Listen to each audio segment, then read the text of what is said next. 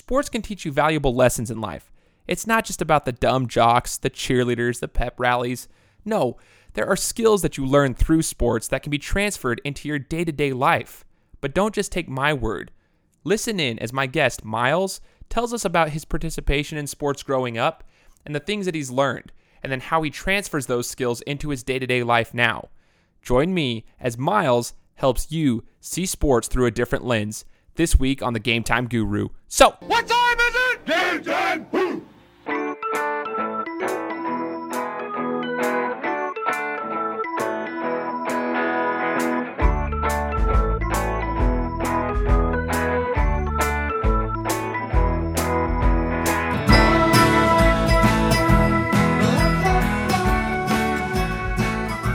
What's going on, everybody? I'm Shane Larson, the Game Time Guru.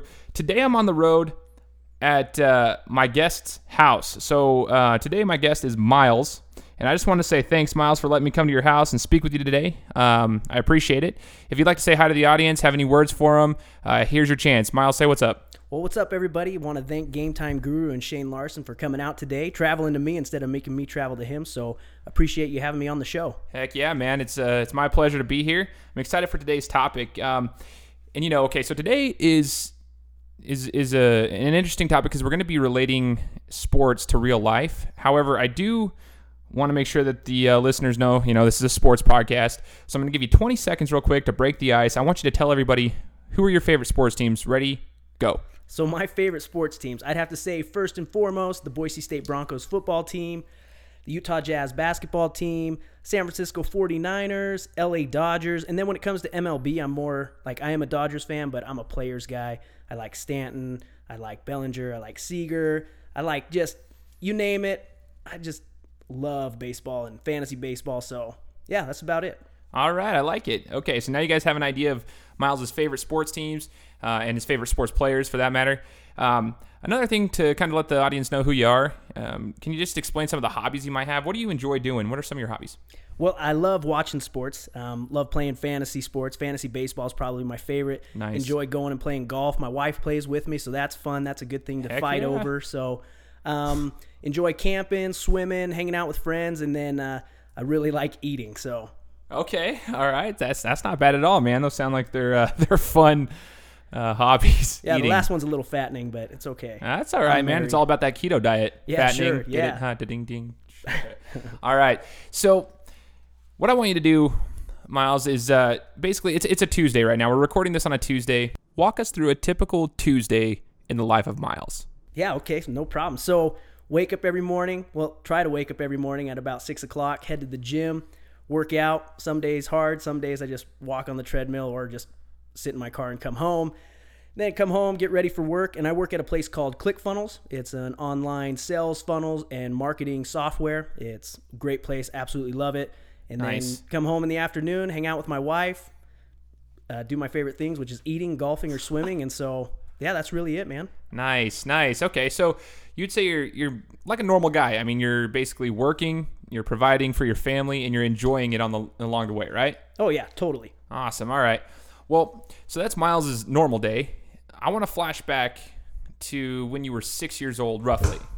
You're roughly 6 years old, and it's Christmas. Explain what happened that Christmas morning when you were 6 years old. Yeah, so I actually, when I was that young, I didn't like sports at all. And I think my dad really loved sports, and I think he was trying to get me into it. And so for Christmas, instead of Ninja Turtles or Power Rangers, he got me a Seattle Seahawks football, just this kind of cheap, crappy one. And I remember I was ticked off that he got it for me. I was like, I don't like sports, thinking in my head. And I was walking down the hallway to just throw it kind of in a pile in my room, and I threw the football down at the ground, and it bounced off my foot just right, and it came back, and I caught it. And so I was like, oh, that was kind of cool. And I remember I went and told my dad, I was like, hey, Dad, check this out. And I showed him, and he lit up like a Christmas tree and was like, you want to go play catch?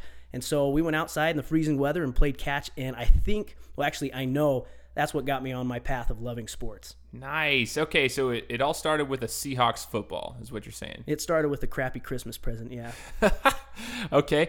And earlier you mentioned you're a 49ers fan, and you received a Seahawks football. Why are you not a Seahawks fan? How did you become a 49er fan?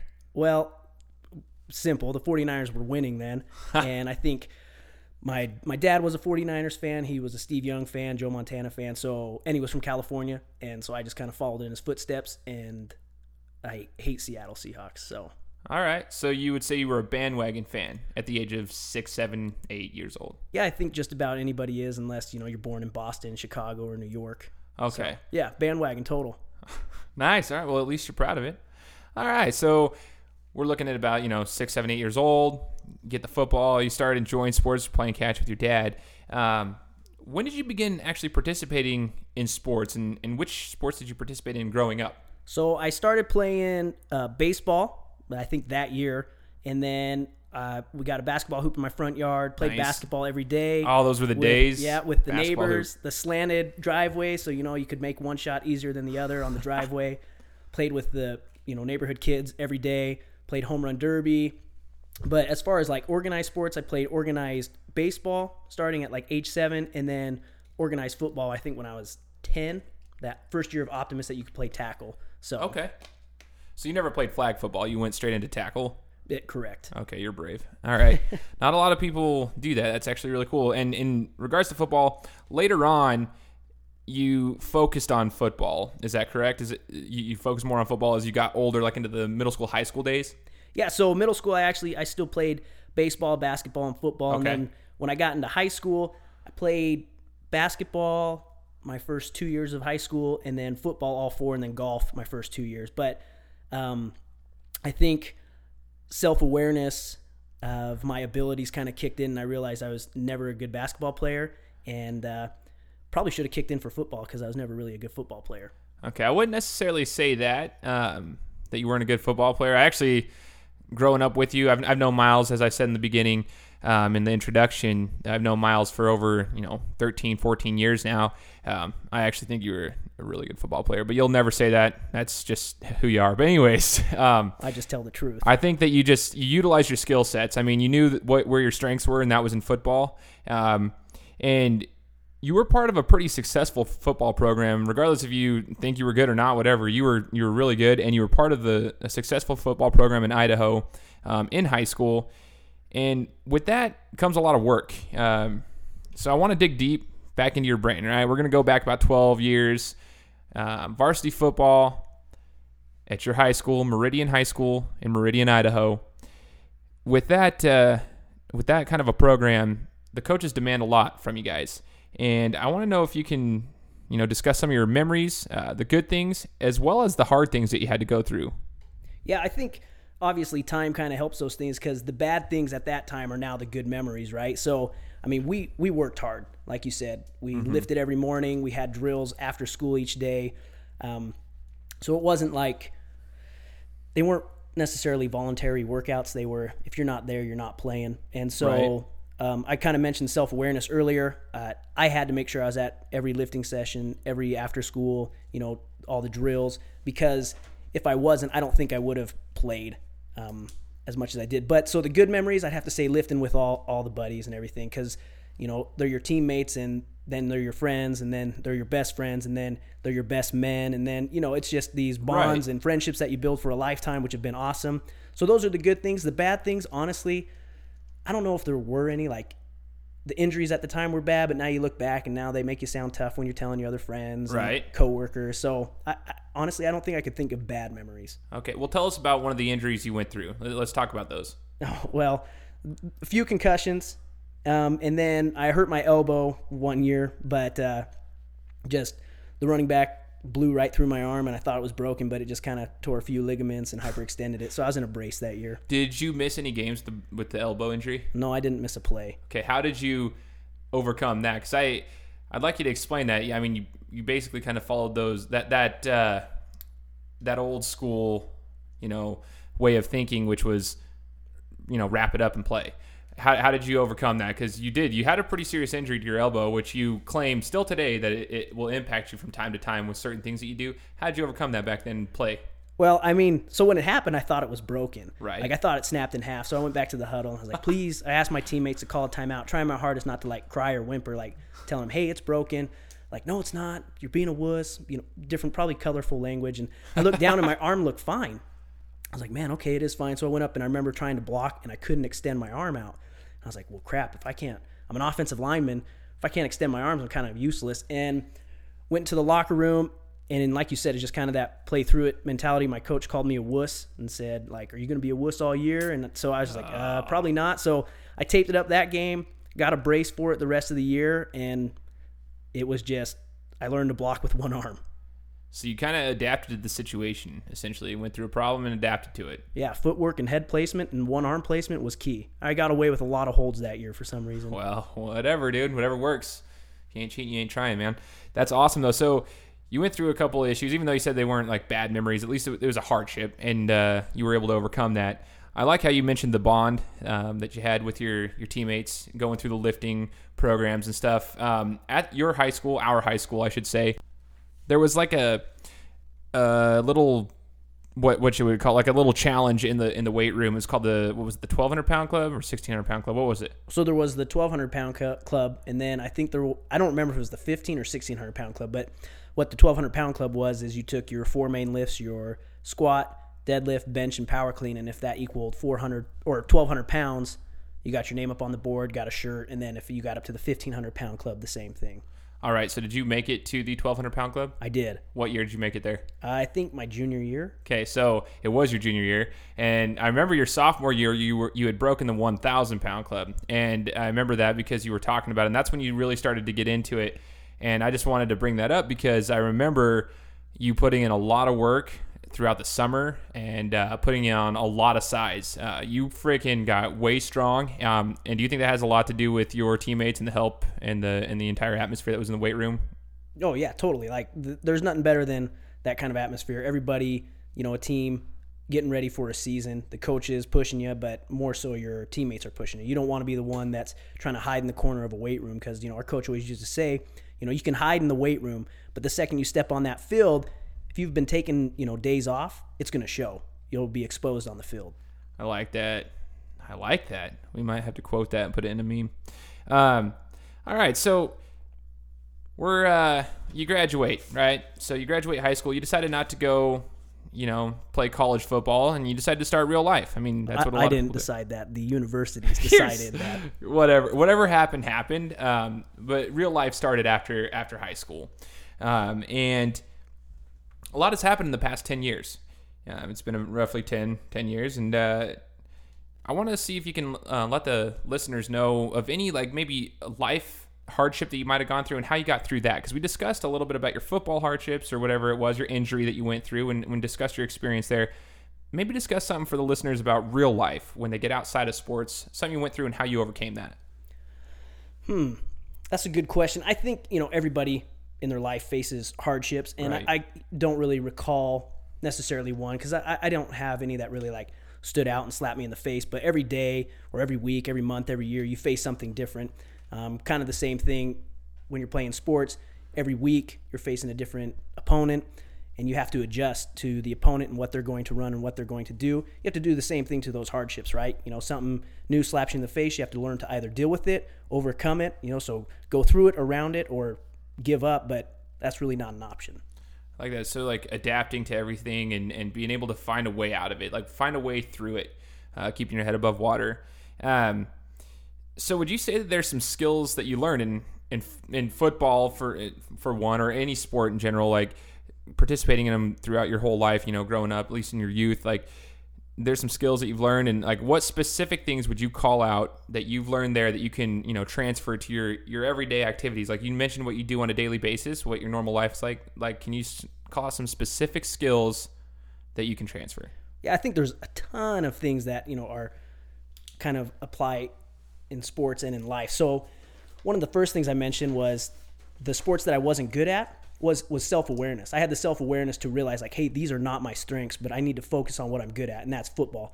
And so that applies every day in my life, right? When I go into work, I'm focusing on what I'm good on or good at. If I'm focusing on what my weaknesses are, I'm really not going to be as effective as if I was focusing on what I'm good at. So I think self-awareness early on, that was a good thing that it taught me. Well, obviously hard work, right? Right. That's without a doubt.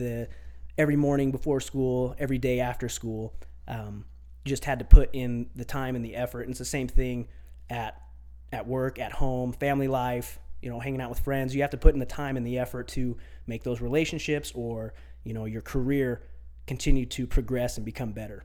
I like that. And one question I wanted to ask you was, I know you respect your coaches and stuff. Did you always love your coaches every single day? I hated them every single day.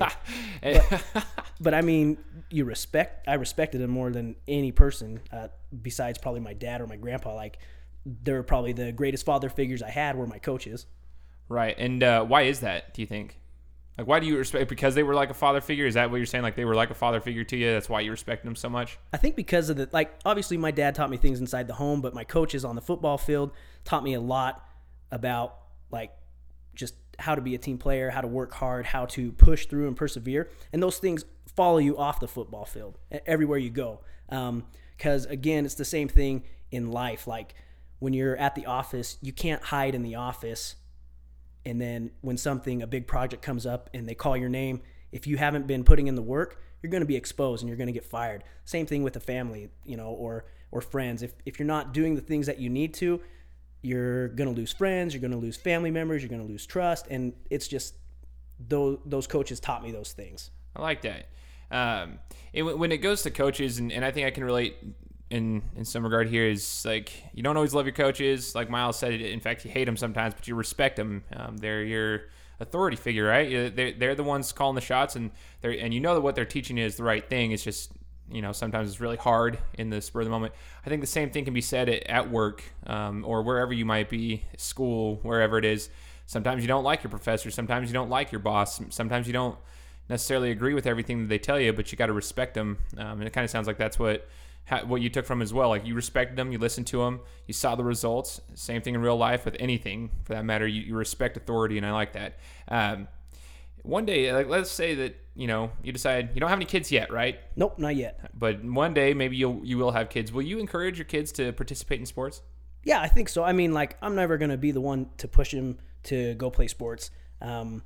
Or maybe I obviously I'm not in that position, right? And I don't know if I'm going to be one of those that has to live through my kids because I haven't had a good enough life, or but whatever it is, I want the best for them. So if sports is going to bring them the most happiness, then yeah, let's do it. If art and drawing is going to bring them the most happiness, let's do it. If being business minded is going to bring them the most happiness, yeah, let's do it. But will I be happy if they want to play sports? Heck yeah. If they want to play football, I support it. I know the concussion thing's a big deal, but I only have a few issues. You're fine. Yeah, totally. That's what I was going to say. Totally. You're all right. I think it's almost like you can take some time off as a father. Like, you let them go play sports. You get the coaches to do all the dirty work. Yeah, totally. You can be the nice one at home. Serious, because my coaches, coaches and the you talked about bosses. What they do is they do a good job of suffocating excuses, right? They get rid of the excuses that you have, and I think that's why you get irritated with them. It's like, okay, they're not allowing me to make up excuses of why I'm tired or why I can't do this drill or why I can't turn my work in on time. They don't care, and they get rid of that, and it's frustrating, but it teaches you how to do the right things at the right time in the right places. Absolutely. I like it, man. I appreciate you breaking that down for us and sharing some of your own personal experiences with us. I would like to just have you, tell the audience a little bit about, maybe share with us a favorite sports memory that you have. So I don't know if your listeners know, but so Shane and I have been best friends for a long time, and him and I are actually like traveling buddies when it comes to sports, right? I haven't been on the last few adventures he's gone on, but we went to the 2007 Fiesta Bowl, and then we went to Atlanta when Boise State played Georgia. We went to Washington, D.C. when Boise State played Virginia Tech, countless Jazz games.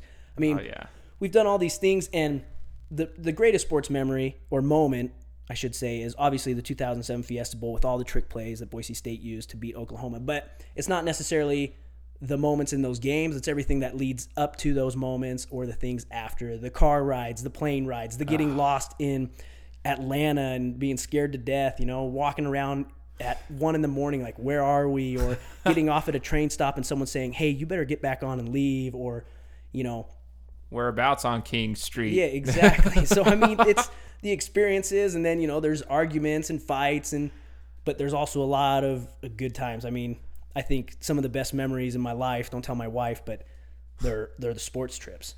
Tell her not to listen to this then. Not that she does anyways. Yeah, she hates the show. No, just kidding. All right, man. Before we go, I want you to just take a listen to this little sound clip, if we can get it to work. To the Oklahoma 32 to move the chains. A last gasp for the Broncos. Bransky's legs might be critical here to save time on throwing the ball. Down the middle, James, the lateral to the corner of the end zone. Can you believe that?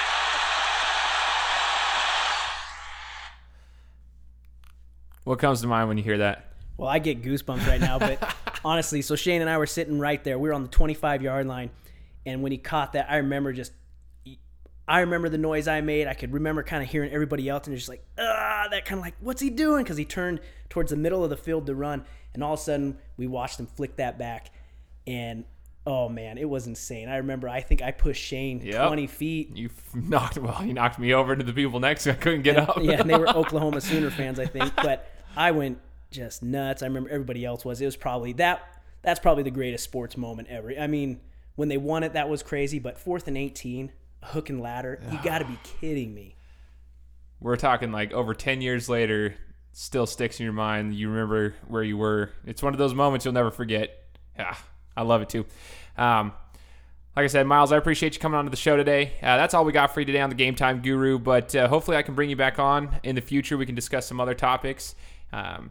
Is there anything you'd like to say to the listeners before you head out? No, I just want to say thanks for having me on. Really appreciate it. It's been fun. Glad you came out here and checked out the house. And keep listening to Game Time Guru. Go follow him on Instagram, Facebook, and Twitter. Don't forget to go to iTunes and leave a review. If you do, it helps him. And who knows, he might do like maybe a giveaway one day of like something. Who knows? Exactly right. I appreciate the support, man. For all you listeners, I'll talk to you next week. This is the Game Time Guru. Out.